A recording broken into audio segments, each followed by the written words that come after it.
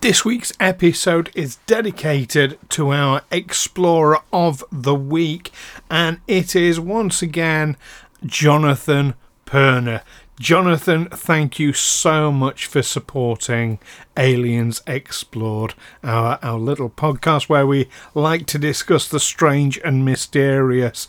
We're so happy that you enjoyed, and to all our patrons out there, we really appreciate all the support you give us. It helps us to keep going and to make more and more of the episodes that we know you enjoy listening to. Now, if you want to be an Explorer of the Week like Jonathan, all you have to do is go to patreon.com/Aliens Explored and pick one of the tiers that include the Explorer of the Week reward. There are all sorts of various tiers and rewards on there, so do have a good look at what there is.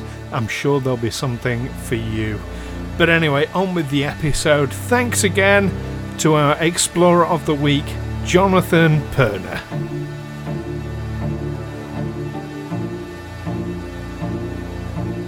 Aliens Explored is a podcast exploring famous and obscure cases of UFO sightings, alien abductions and other strange events from both a believing and a sceptical perspective whilst keeping an open mind.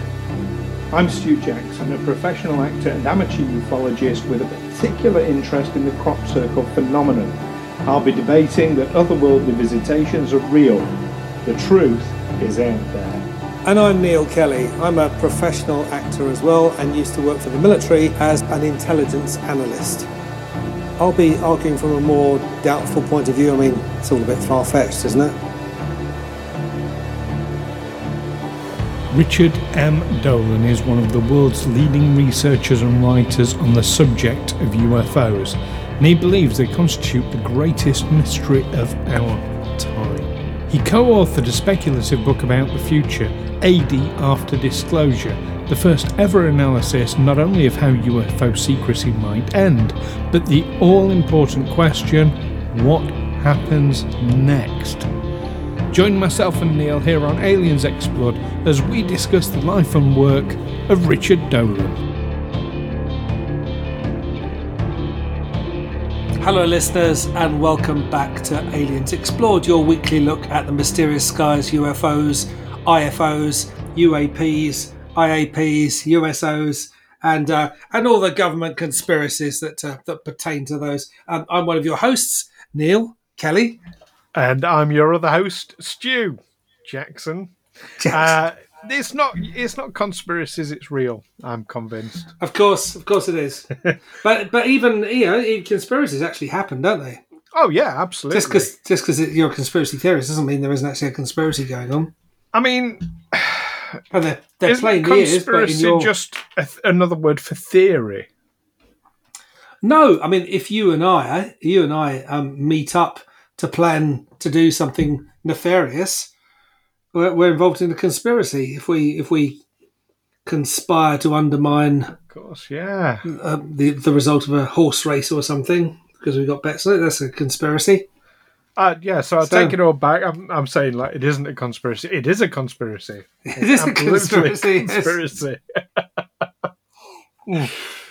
But the conspiracy theorists, well, they're people who see conspiracies. Conspiracies are real, but conspiracy theorists see them everywhere. Well, it's a term that's come into usage and it's kind of been bastardized a bit. It's like when going on social media and people started referring to me as a social justice warrior. I actually took it as a compliment. Oh yeah, I would. Yeah, anyone who uses that as a pejorative term is going to be a dick, aren't they? Well, yeah, there's that. But no, I wasn't aware of the the connotation to it when it first happened. The only time I'd heard the term do-gooder used in a pejorative and negative sense was when I used to watch 60s Batman. And the villain, when caught out, say, "Why those meddling do-gooders?" And suddenly do-gooders has been a bad thing. We don't want do-gooders. We want total arseholes in our lives, rather than people who have turned up with the intent of doing some good. considering the type of people who get elected into office, both sides of the pond, well, not more recently in America. I think, definitely taken a step in the right direction more recently in America. But, prior to that, with He Who Shall Not Be Named, I think people I'm do sure. want I'm sure. dicks I'm sure in their lives. many of our listeners are supporters of the of President number 45, and they do believe the election was stolen from him. It certainly wasn't. It certainly wasn't won by Biden. It was, when I saw that the Democratic Party had announced that that Joe Biden was going to be their candidate for president, Mr. Brand X, someone who no one's going to get excited about, who no one's going to campaign for enthusiastically, who would never fill a stadium with supporters all cheering him on. I thought, they're making exactly the same mistake as they did in 2016. And it wasn't, he didn't win it, but I believe that Donald Trump lost it. Well, bear in mind, Biden was the VP for Obama. He was, yeah. And there's some negative history to dig up there. There's all sorts of Well, let's okay. Yeah, let's not go down that rabbit hole. Let's not pretend Obama was some kind of left-wing liberal. No, he was a conservative. But conservative, small c. I don't know. Yeah, is that comparing Boris Johnson and Keir Starmer? That. Yes. Which one do you hate the least? Yeah, exactly. Yeah. Anyway, no, we're not getting into all that here. That's not what we're here for. This is not a political show. No, although we do get political on it. Those of you who are reaching for the off button, please stay with us. We've stopped now. We are here to talk about someone whose political alliances I am completely unable to discover. He is a ufologist, an author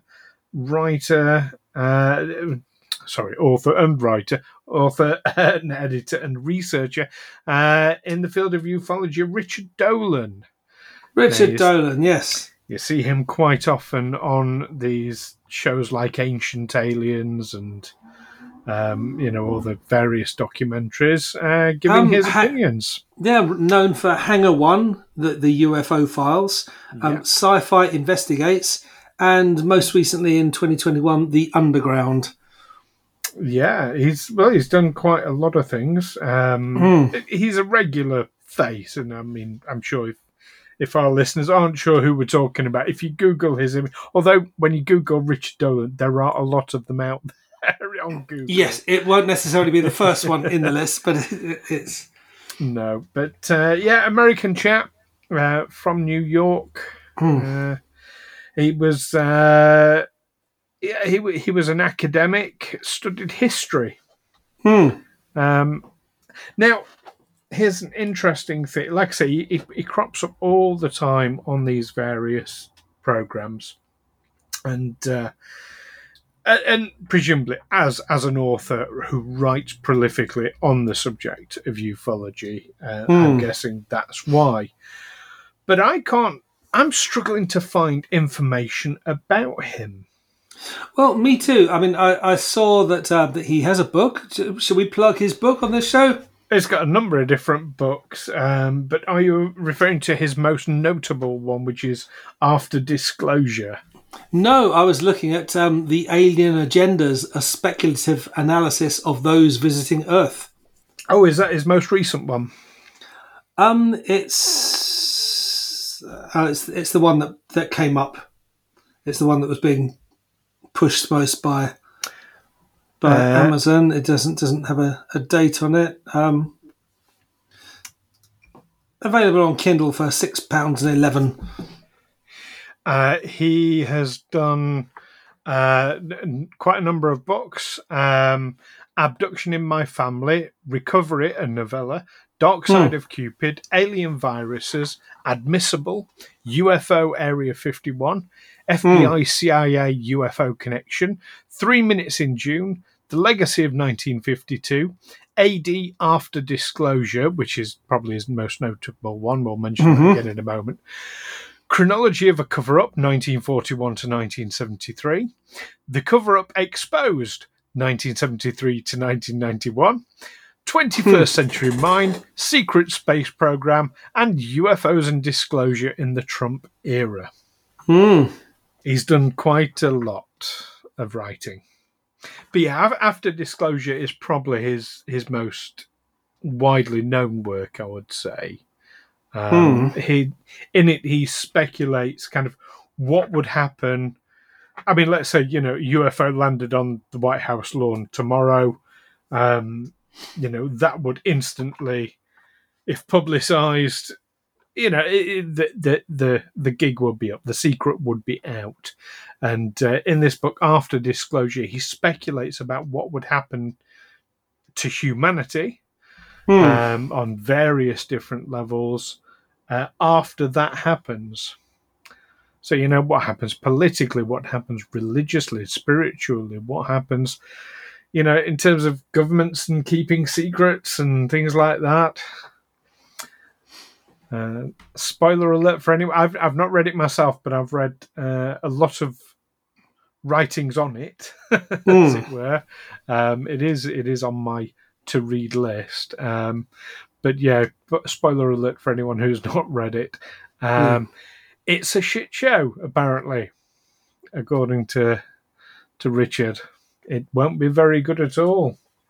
We won't take it very well. It's going to cause a lot of upheaval, apparently. Would it really? I just don't. I don't know why. When people say, "Oh well, I always thought there was something out there, and now here they are." Yeah, but let's there's one thing to speculate. It's one thing to believe that happened. But if you had incontrovertible proof tomorrow, I mean, it would throw your entire world view into disarray. Well, many of our listeners have had experiences which have convinced them that they have seen beings from other worlds. Yes, or certainly the craft they arrive in. So they're interested in the idea. They want to talk about it, but they're not running in the streets screaming. Well, no, but you're talking about individuals, not a society. There's a I always end up misquoting it, but there is a beautiful quote from Men in Black, the comedy movie with Will Smith, and it's Tommy Lee Jones who says he says, individuals are smart, but groups of people are dumb, panicky, and they're just stupid. And I think there's a lot in that. There's another quote that the IQ of a crowd is the number of people, is the square root of the number of people in the crowd. Yes. Yes. The average IQ divided by the number of people in it. Yeah.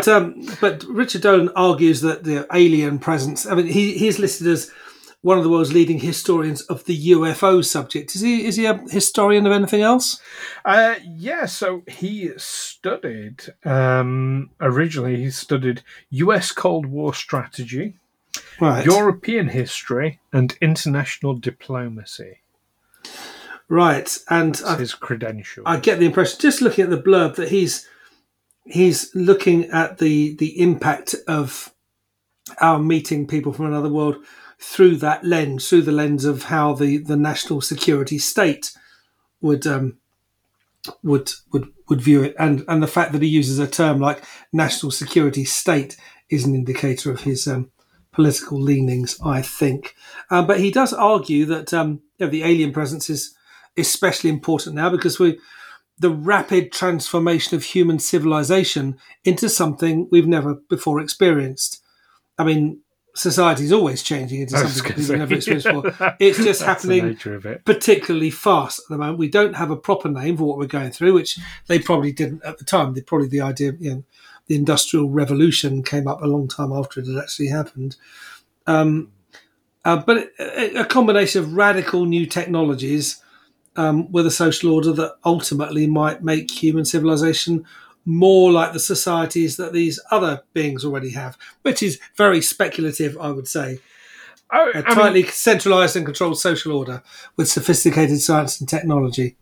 yes, I would say, even I would say, yes, that's very speculative, and that's a very specific view of how these extraterrestrial, interdimensional. I mean, that's the thing. We don't even know what they are, so how can we speculate how they think?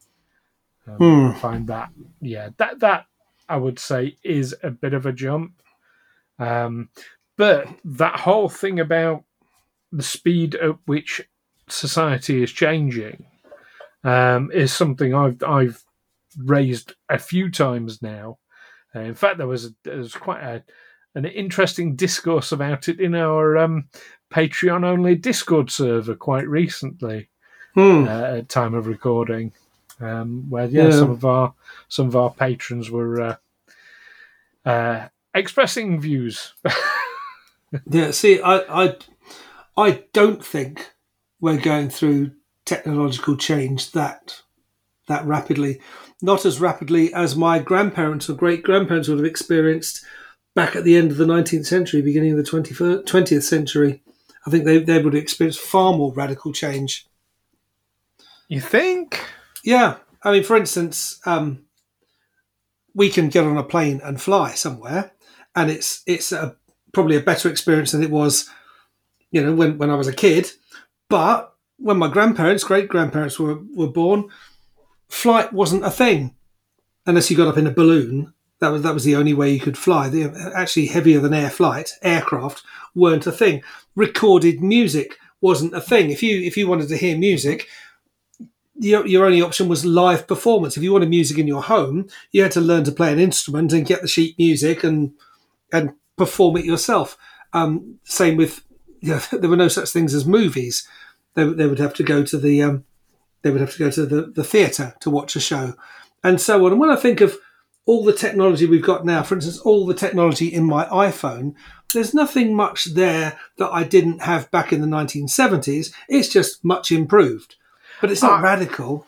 I can make a phone call. I can send a message. I can listen to music. I can take a photo. I could do all those things 50 years ago. Okay, I'm gonna. So you're saying in the 70s, but you're comparing that to like the 1900s. Yeah, so the 1900s or the 1890s. There was a massive difference between those 2 decades. Yeah, there was. Yeah, but what I'm saying is the difference between the 1890s or 1900s and the 1970s was a much bigger difference than between the 1970s and now. Yeah, my grandparents were born into a world where there was no such thing as an aeroplane, and they saw a man walk on the moon. Yes. If for those listeners of ours who believe that a man walked on the moon, not all of them necessarily do. So yeah, I think they saw massive, radical technological change that they wouldn't have imagined. Whereas what technology have we seen that we couldn't imagine? I mean, we're talking to each other over Zencastr. We can see each other while we're talking. Well, they used to do that in Thunderbirds back in the 1960s. So we knew it was coming. Did we though?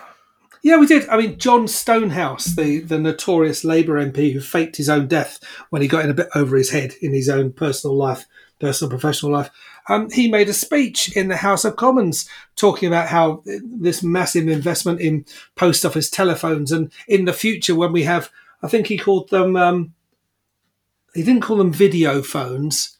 It was some archaic name that you'd expect in the 1960s. Maybe picture phones or something like that, where you can actually see the person you're talking to. That's over 50 years ago.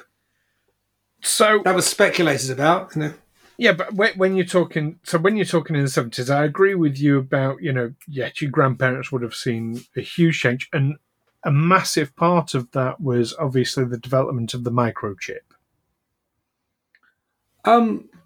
Not well, yeah, from the 1970s onwards, but it's improved all the things that we have. But to to address some of the ones that you mentioned, like you mentioned about movies, well, that was just a development from photographs. Yeah. Which, it was, had been around for a long time. Well, yes, aircraft were new, but travel wasn't new. It was slower. Travel was so slow to the extent that you wouldn't go a long distance unless you intended to stay there for a long time. You wouldn't nip across the Atlantic for a weekend. But you'd go to start a new life. The lives that we lead with social media, and I mean, like you say, we're doing this over the computer through cameras. I mean, this is like having a TV studio in your spare room. Yeah, I mean, as recently I graduated from drama school in 2008.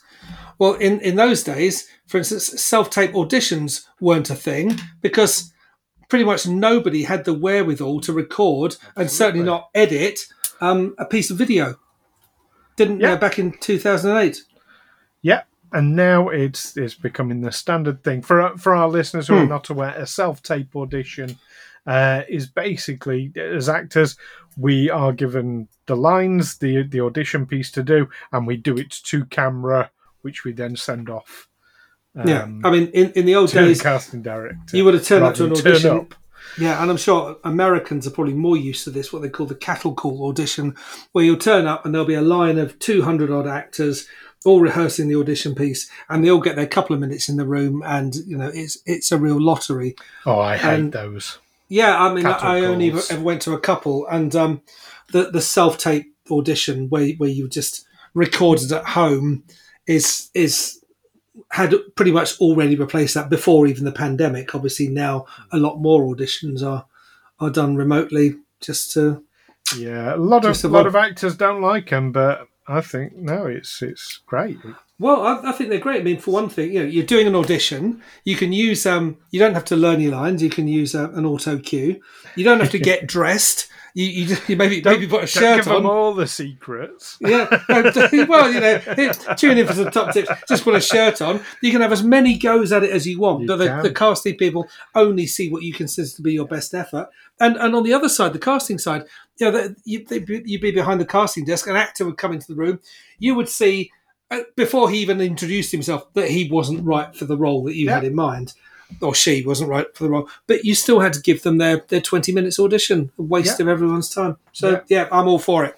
Yeah. Anyway, what were we talking about? We're talking about Richard Dolan. Richard Dolan. And his alien agenda and speculation. It all seems to be largely speculative, but of course, anything to do with UFOs is largely speculative, isn't it? Even people who claim to have seen them are still, to a certain extent, I believe, speculating. Well, there is so much that we just don't know. And yes, I think speculation is important, but he's a guy, he strikes me as a very academic person. He knows how to study. Yeah. And study he has. He's really gone into...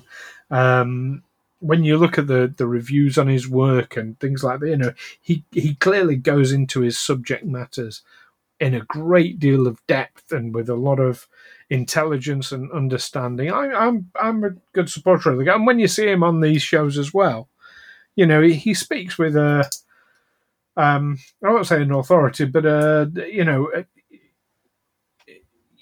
happy that he knows what he's talking about. He brings all the disciplines of his field of experience to bear on this rather nebulous subject. Certainly seems to. Not that he's not without his detractors. There are and certainly, whether you believe UFOs are real, certainly the history of UFOs is a real thing. The history of people's alleged encounters of this is all government actions in that regard. These are Project Blue Book. It's a real thing. Oh, absolutely. And that is something to study. Even if we're talking about craft that are man-made, experimental craft or things like that, yes, it's important that these things are documented, that Hmm. witnesses are categorized. Yeah, absolutely. So yeah, I am really intrigued why there is so little about him out there, though. That seems to fly in the face of someone who is in the public eye. Well, is he? I mean, he's written a few books. He's certainly written lots of screenplays. He's done TV shows. Is he regarded as someone who's, it was like the government going after Gene Roddenberry? You know, we just think, well, this guy, I wrote a show. You know, I wrote a book. Well, it's been made into a show. Yeah, so the easy comparison to draw, and hopefully our listeners aren't getting tired of me raising this person, but Nick Pope is a good comparable, I think, person to use as an example here. And of course, Nick Pope's all over social media and promoting himself and promoting the work he's doing, and what have you. He features very prominently in that Netflix series we reviewed recently. He does, but I mean, that's the thing. He features just as prominently as Richard Dolan features just as prominently in stuff as Nick Pope. So that's why I think it's a good comparison. But and I get some people are just very private people, but you would think somebody with his level of fame, notoriety, call it what you will, there would be far more out there about him. But there's a lot about his work. But for example, I don't know when and I really tried hard to find this out. When did he start to develop an interest in UFOs and why? I guess you'd have to read one of his books. Probably the first book he wrote. He might. Well, the kind of research I've done, I have a fairly high degree of confidence that it would have flagged up. Somebody would have, because people write about his work, as you would expect. It would have flagged up, but no, it just seems to be he left college and suddenly he's a UFO enthusiast. I can quite easily see a siege between writing about the national security state, writing about the Cold War, which would include, false alarms, false nuclear attack alarms, alarms about unidentified aircraft coming into US or Soviet airspace, and turning out to be phantoms, turning out to be not what they thought they were, turning out not to be a cause to start a war. All those near misses, and then you think, well, what were these things? Yeah, and that would, I can see how you get that kind of. That's a good point. I suppose you stumble into it as an unexpected. Yeah, I can see that. Who knows? Well, maybe one of our listeners knows and can let us know. We'd be interested to hear from you what you think about it. Oh, yeah. And if any of you have read any Richard Dolan, please, we'd love to have a synopsis. Richard, if you're listening to this, get in touch with us. We'd love to hear from you. And maybe we should read some Richard Dolan as well. Well, like I say, After Disclosure is definitely on my reading list. It's really been really well received. So to summarise then, Neil, so had you, when I said we're going to talk about Richard Dolan, did you instantly know who I meant, or no, I didn't. I thought, I wonder who that is. I better Google him. And on Googling, obviously you would have seen his image. Did it then sort of fit into place, or no? Okay. I was pretty much directed straight to Amazon and a review of his book about the alien agenda, speculative history. So I thought, that's okay. Yeah, because when I looked at, he comes up on IMDb. That was the first link. Yeah. Well, the first link was to someone else, a different Richard Dolan. But there's not that much on IMDb. It just says Richard Dolan is a writer known for Hangar 1, The UFO Files, 2014, Sci-Fi Investigates, 2006, and The Underground, 2001. That was Seafull Bio. He also had his own and the Seafull Bio, there's nothing there. I mean, he's got a weekly radio show, but he had a TV show, Richard Dolan's UFOs, I think it was called, or something. Did he? Something like that. Yeah, that should be on IMDb. It doesn't seem to be. Not to worry. We're not going to do a podcast of people listening to us Googling stuff. So yeah, okay. So now you know a bit more about it. I mean, you seem to be, the way you were talking, leaning, and I don't want to put words in your mouth, but you seem to be leaning towards he's speculating a bit hard, bit heavy. Is he not in touch with reality, would you say?